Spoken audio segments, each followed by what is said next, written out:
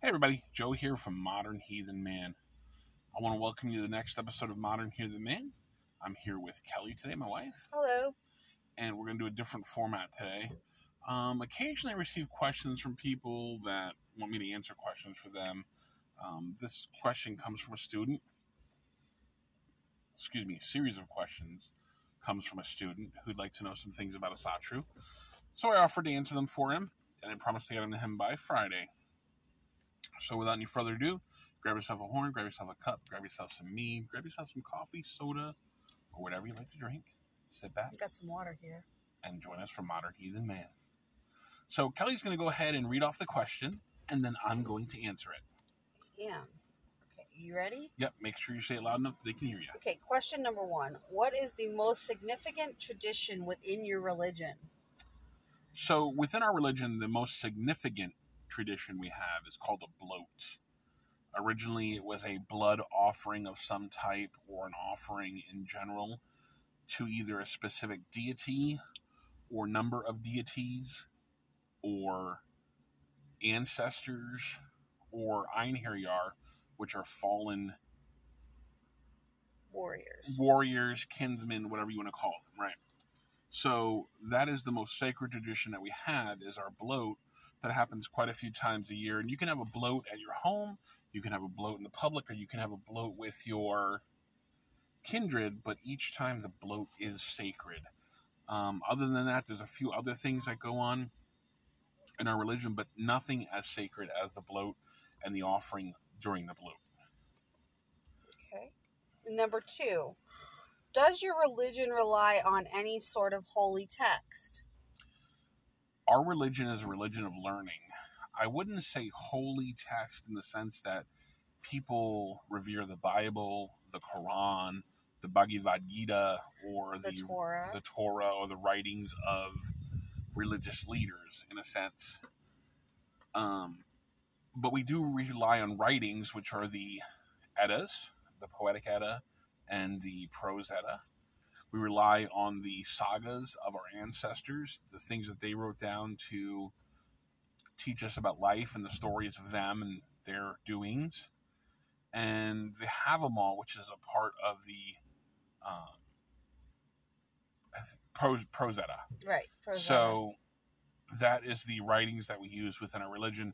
They're not holy in the sense like a Bible is holy or revered like that, but they are used for us to understand the gods, understand the ancestors, and those that have gone before us, and to help us through things in our life. And they're also the guidelines which we try to live our lives by. Right.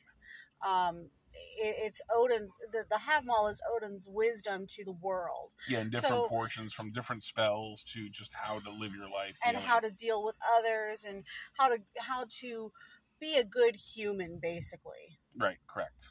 Okay. Number 3, what difficulties do you encounter with practicing your religion today? So today we have a couple of different, I don't want to say they're obstacles, because I don't truly believe in obstacles stopping you from anything. I mean, theoretically, you can walk over Mount Everest if you had enough steps and enough time. But in the sense of obstacles or things that we face in our religion consistently, one of those things is the use of our symbols incorrectly to mean racist things or anti things or stuff of that nature. And for that point, I will give you the swastika and the SS symbol. Now, the SS symbol itself is not one of our symbols. It takes one of our runes, which is Sigil, and puts it twice, and it stands for protection or lightning or whatever you want to look at it as. And it's used improperly, and it stands for something that's not what we believe in. Same thing with the swastika. Originally, this was the symbol for the wheel of the year or some stuff with Odin, but it was taken and used for something that is not good and is not right in this world. So we face those things. Other groups that take our religion and make it theirs, make it something that they believe is only applicable to them and not to anyone else, and a closed end universe for them, instead of opening it to everyone and allowing everyone to find themselves to be welcome to it. So sometimes the symbols that we wear, like the hammer or tattoos that we have or other symbols that we may have on us, are taken the wrong way by people, and they just don't know that we're not those type of people, that we're the other type that are the good type. So we face that daily. That kind of goes along with the next question. What kind of controversy has your religion run into? My religion's run into quite a bit of controversy. First of all, the biggest thing is they call us Vikings. We're not Vikings. Vikings pillaged, raped, took what they wanted. It would be like calling every American a Marine or some type of thing like that. That was the warring faction of the Norse people. Most of the Norse people were farmers who believed in living close to the land and close to nature. With that said, the Vikings did take over portions of the world and bring that religion with them, and it was their religion, but not in the sense that we believed in destroying things or taking over people and doing that type of thing. With that said, so, these are the things that people look at today and see us as those, rather than just regular people who live close to nature, close to the cycles of nature, and close to the cycles of the earth itself. How do you feel about modern descriptions of Asatru ideas in pop culture? I look at the stuff that goes in with Marvel, and in a way I like it, in a way I don't. The sense that I like it is it's brought our religion to the forefront and has opened the door to a lot of people to allow them into this religion and to start following this path because it's something that they feel at home with and easy to understand. I look at Vikings and look at the things all on TV now, and I think it portrays an idea of us, and those people take that idea specifically and they run with it, and that's not the truth. To be honest with you, the religion we have and the path we're on is a path of learning. It's a path of understanding. It's a path of consistently looking within yourself and making yourself better. Consistently looking at your fellow man and trying to do more for them than you do for yourself on a daily basis. And to understand that people are people and we treat them nice just because they're people and we know what it's like to be where they are. With that said, the portrayal that they have for all the new stuff coming out is more of a comic book fun type of thing. And all those things have a place in the world. And I'm not saying they're bad in any way, shape, or form, but they portray sometimes the information and they take artistic license, which isn't correct. And then people run with that artistic license and believe it to be true. So when they meet people like me or they meet people that, are within this realm or path, they feel like we're looking down on them because we're telling the truth. And that's not the case. The case is we just want them to be truthful and understand what's going on with what they're doing either is not right or doesn't follow the edicts of the path. So I'm going to add a little bit to that. I think pop culture with the movies that are coming out, the television shows, the Marvel movies, even video games, because there's a lot of video games that are based on our mythology and religion now too. They're a good gateway. They're right. good to get you interested in possibly learning about the religion, but there's more learning that goes along with that. It can't just stop at, I saw this in God of War Ragnarok, or I saw this in Assassin's Creed Valhalla, or I saw this in a Marvel movie. And don't confuse the religion with those types of things. You have to go deeper. Right. It's almost like saying you watched Pocahontas and now you understand the Native American religion.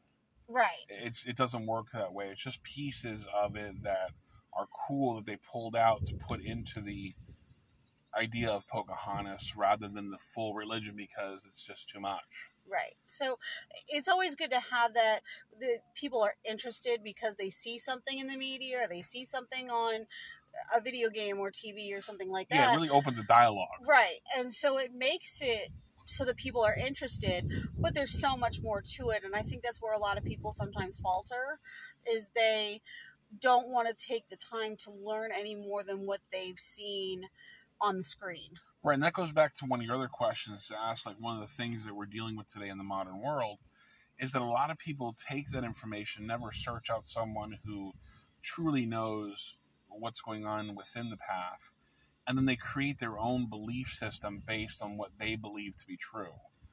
And there's nothing wrong with that in America because you can believe in whatever you want to believe in, but then because they believe it to be true, they pass it on to somebody else and pass it on to somebody else, and eventually it becomes so diluted that it's not even real at all. And we're looking at it going, you think what? And it makes us look like we're being mean or rude or nasty to them, and that's not the case. Right. How did you first encounter Asatru? My personal first encounter with Asatru was done purely by accident. My wife and I happened to be in Bethlehem, Pennsylvania one day, and while we were walking down, we saw an ad for a place where a man was coming to talk about Asatru. And I said, I've never heard of that before. Let's go check it out. Well, specifically, he was talking about making mead. Yeah, specifically about brewing mead, right, in Asatru. So we went to check it out because I make mead, beer, and wine. So I wanted to go check out what he had to put. You can always learn something new. So I went to see that, and this was my first encounter with Asatru. I asked a lot of questions. I got a lot of answers, and I kind of put it on the back burner for about a year. And then I revisited it, and I really liked what I was reading. So more and more it opened the door for me, and more I learned more and kept learning from good people and things like that. And I learned where we stand and all this other stuff and move forward with it. And I think fortunately, we were lucky to have an open community that was willing to talk about things. At that point in time, almost 16 years ago, there was nothing out there on the internet like there is now. There weren't the resources. You had to search them out. You had to look for the books on mythology and the Eddas, and they weren't published as frequently as they are now. And there weren't books as prevalent as there are now. And things that you had to look out for were the folkish community, which is a very white supremacist community. I know we're not supposed to say that, but they really are. They're finding resources that fit what you believed in were few and far between, and it took a lot of research and a lot of learning at that point in time. Right. And a caveat for that is we believe that everybody has the right to worship the way they wish to in America because it's America. We just don't have to go that way. Right. We are a universalist type of people who believe that it's available for everyone. You have the folkish people, which believe it's only for people of descent of Southern Europe and Northern Europe, and that then you have the other ones, which are the tribalists who believe that if you're not part of a kindred, you don't have the right to follow this either. So either way, everybody has their own way of worshiping, but it's for you to decide which one you want to follow. Right, and I think it's important that when you start learning this religion, you start learning the differences between the different, I want to say, sects. Right. Because you would have a biker's gang who uses a bunch of our symbols but has nothing to do with the religion whatsoever. Right. You have to be careful of who you're falling in with when it comes to, and this with any religion, you have to be careful of who you're falling in with. Is this the right thing for you? So you want to investigate, you want to ask questions, you want to learn as much as you can and see where you fit in all of it. Right. Your next question is, what experiences have you had with the members of the younger generation that are interested in your religion? So I'm going to say this, and I do apologize for any young people out there who feel like it's not them because it's not the overall of everything. But the interactions that I've had with younger people they are really into it, till they find out that it's not what they thought it was. It's not a Marvel comic book. It's not Vikings on TV. It's not dress up with a sword and LARP all day long. That it is learning and actually sacrificing and being part of a religion per se, and you have to learn stuff and do stuff and things like that, and then they fall out. This is my interaction with the younger generation. Very few of them stick with it because it becomes something that has to do with work. And not that they don't want to do the work, it's just that they don't have the time to do it. I mean, there's time involved in our practices, and they don't want to take that time to do that. They don't want to take the time to look up and read and do all the things that they need to do to come to it. They want a cookie-cutter idea of, I'm just going to dress up like a Viking on weekends, go out, play, and LARP, and have a good time, and then come back home the rest of the week and do whatever I want to do. So that's mainly what I've found with the younger generation. Now, kids, they learn the stuff, they're into it until they become like a teenager, and then they kind of fall by the wayside for a little bit, and then I see them coming back as adults later. I was gonna say we've raised our children kind of in this whole thing. Like my older son, not as much as my younger son, but they both been raised with this idea of learning and you have to get to know Cultivate. Yeah. So my older son kind of fell by the wayside a little bit. Now that he's an adult, he's getting back into it. Is in the military, is part of a pagan group in the military, is showing other soldiers and his higher ups about his religion, expressing his religion, Right. trying to go forward with rituals and time to do those rituals, and really putting himself out there that this is who he is. Right. So that's the foundation I've seen. I mean, if they have a good foundation, they usually come back to it. If they haven't had a good foundation, I don't see them straying back unless there's something that brings them back specifically. Right. How might your religion today differ from how it was practiced in the past, and how is it the same? The answer to that is we don't know. 100% we don't know. We don't know how the ancestors truly practiced this religion. Everything we do is on conjecture based on books written by either Ibn Fadlan, who traveled to see the Norse from the Moorish kingdom, or from Snorri Sturluson, who rewrote it, who was a Catholic, who rewrote all the books from Iceland. So those are the two things that we have to look at to try to determine how they worshipped and how they did the things they did. But for the most part, we really don't know the exact way they practiced or the exact way they did things to mimic that. So what we typically say is that we are reconstructionists. Right. As far as the religion goes. We are still finding our way on how things were and how things are and how things are going to be. Yeah, there is no Book of Common Prayer for this religion, so there's nothing out there. There's no like Book of the Dead which show us how to do the things that they did. There's nothing like that. However, based on the stories, we know what they did or how they acted within that from these people, and we piece those pieces together from different people and make a basic idea of what this path is. Right. And the last question is, do you believe in all the gods and stories with Nordic pagan tradition? That's a tough one because I don't believe that the world came from a man's head. I mean, we have science today, or a giant's head, pardon me, that was ripped apart and made these different things. Or the cow. Or the cow, right, that, licked the salt lick and got a dude's head out of it, and that dude fell asleep and his arm had sex with his other arm, or his leg had sex with his other leg and made humans.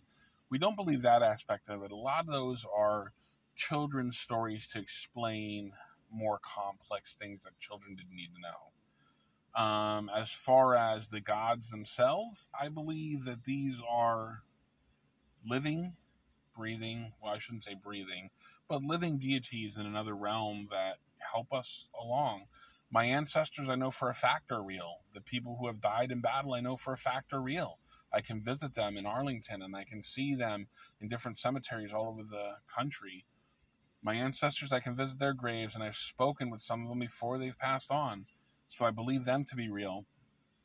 I believe the tenants where they're with me, guiding me, helping me through my days, and I can ask them questions and get the answers that I need because they've been through the things that I've been through. I believe in sacrificing things to them for them to understand that these are the things I need. I believe the gods are there, that the gods are real, and that the gods can do things for us each and every day because I've seen it happen. With that said, the stories are stories, just like anything else, That's like me asking a Catholic, do you truly believe that Jonah was swallowed by a whale and spit up days later while being in the whale's stomach for 40 days? Why wasn't he digested? All those questions are there. And ironically, do you believe that the Druze were really held captive by the Egyptians, even though there's no historical basis for it? Those are all stories that help us to understand the piece of religion that we're in and the piece of religion where we fit. So with those are told truths through stories. And I believe ours do the same thing. I think, let me give an anecdote that goes kind of along with this, that you can feel the gods and feel like they're giving you favor. Mm-hmm. So today, as we left our house, we found a kitten that had been injured. Right. And we took it to the shelter because they can either take care of the kitten or do what needs to be done. Right, put it out of its misery. Now, Freya is the goddess of cats and kittens because she has cats that she loves. Right. So, you know, as I'm holding this kitten and I'm taking it in, I'm sad, I'm heartbroken, but I can also feel Freya there saying, "You're doing the right thing." Right. That cat is part of our world. That cat is part of what we have that we call frith with the world. That frith is something that we hold to honor the world, and the world honors us through that frith. So when we see a creature in pain and hurting and agonizing, and we want to bring that animal respite from that, even though that animal doesn't do anything for us and we don't do anything for it other than care for it for the few moments that we're able to and do the things that we can do to bring it the respite that it needs, we retain that frith with the world. We retain that frith with Freya. We retain that frith with that cat. And that cat, when it goes to the next world, if it goes to the next world, will know that our frith was good with it, that we treated it as we were supposed to because we could. Right. And this isn't the first cat that's come to us in an odd way. Yes. A few years ago, we were leaving Walmart, of all places, and this little black kitten comes out of the woods crying and screaming, comes right up to our car. Yep. And sits there and looks at me, meows. Yeah, and and it was definitely a feral kitten. It was out in the middle of like this wooded area, and we took it to somebody we knew who could take care of it. Right, he's taken care of it for 6 years now. Yeah, 6 years. Yep, and now we went to a new home the other day because he's getting too old to take care of it. So that frith we hold, we keep that frith with us. And through that, we say to the world that this is part of us. And the world gives us back for it, whether we know it or not. We get it back. And it's always something good, honestly.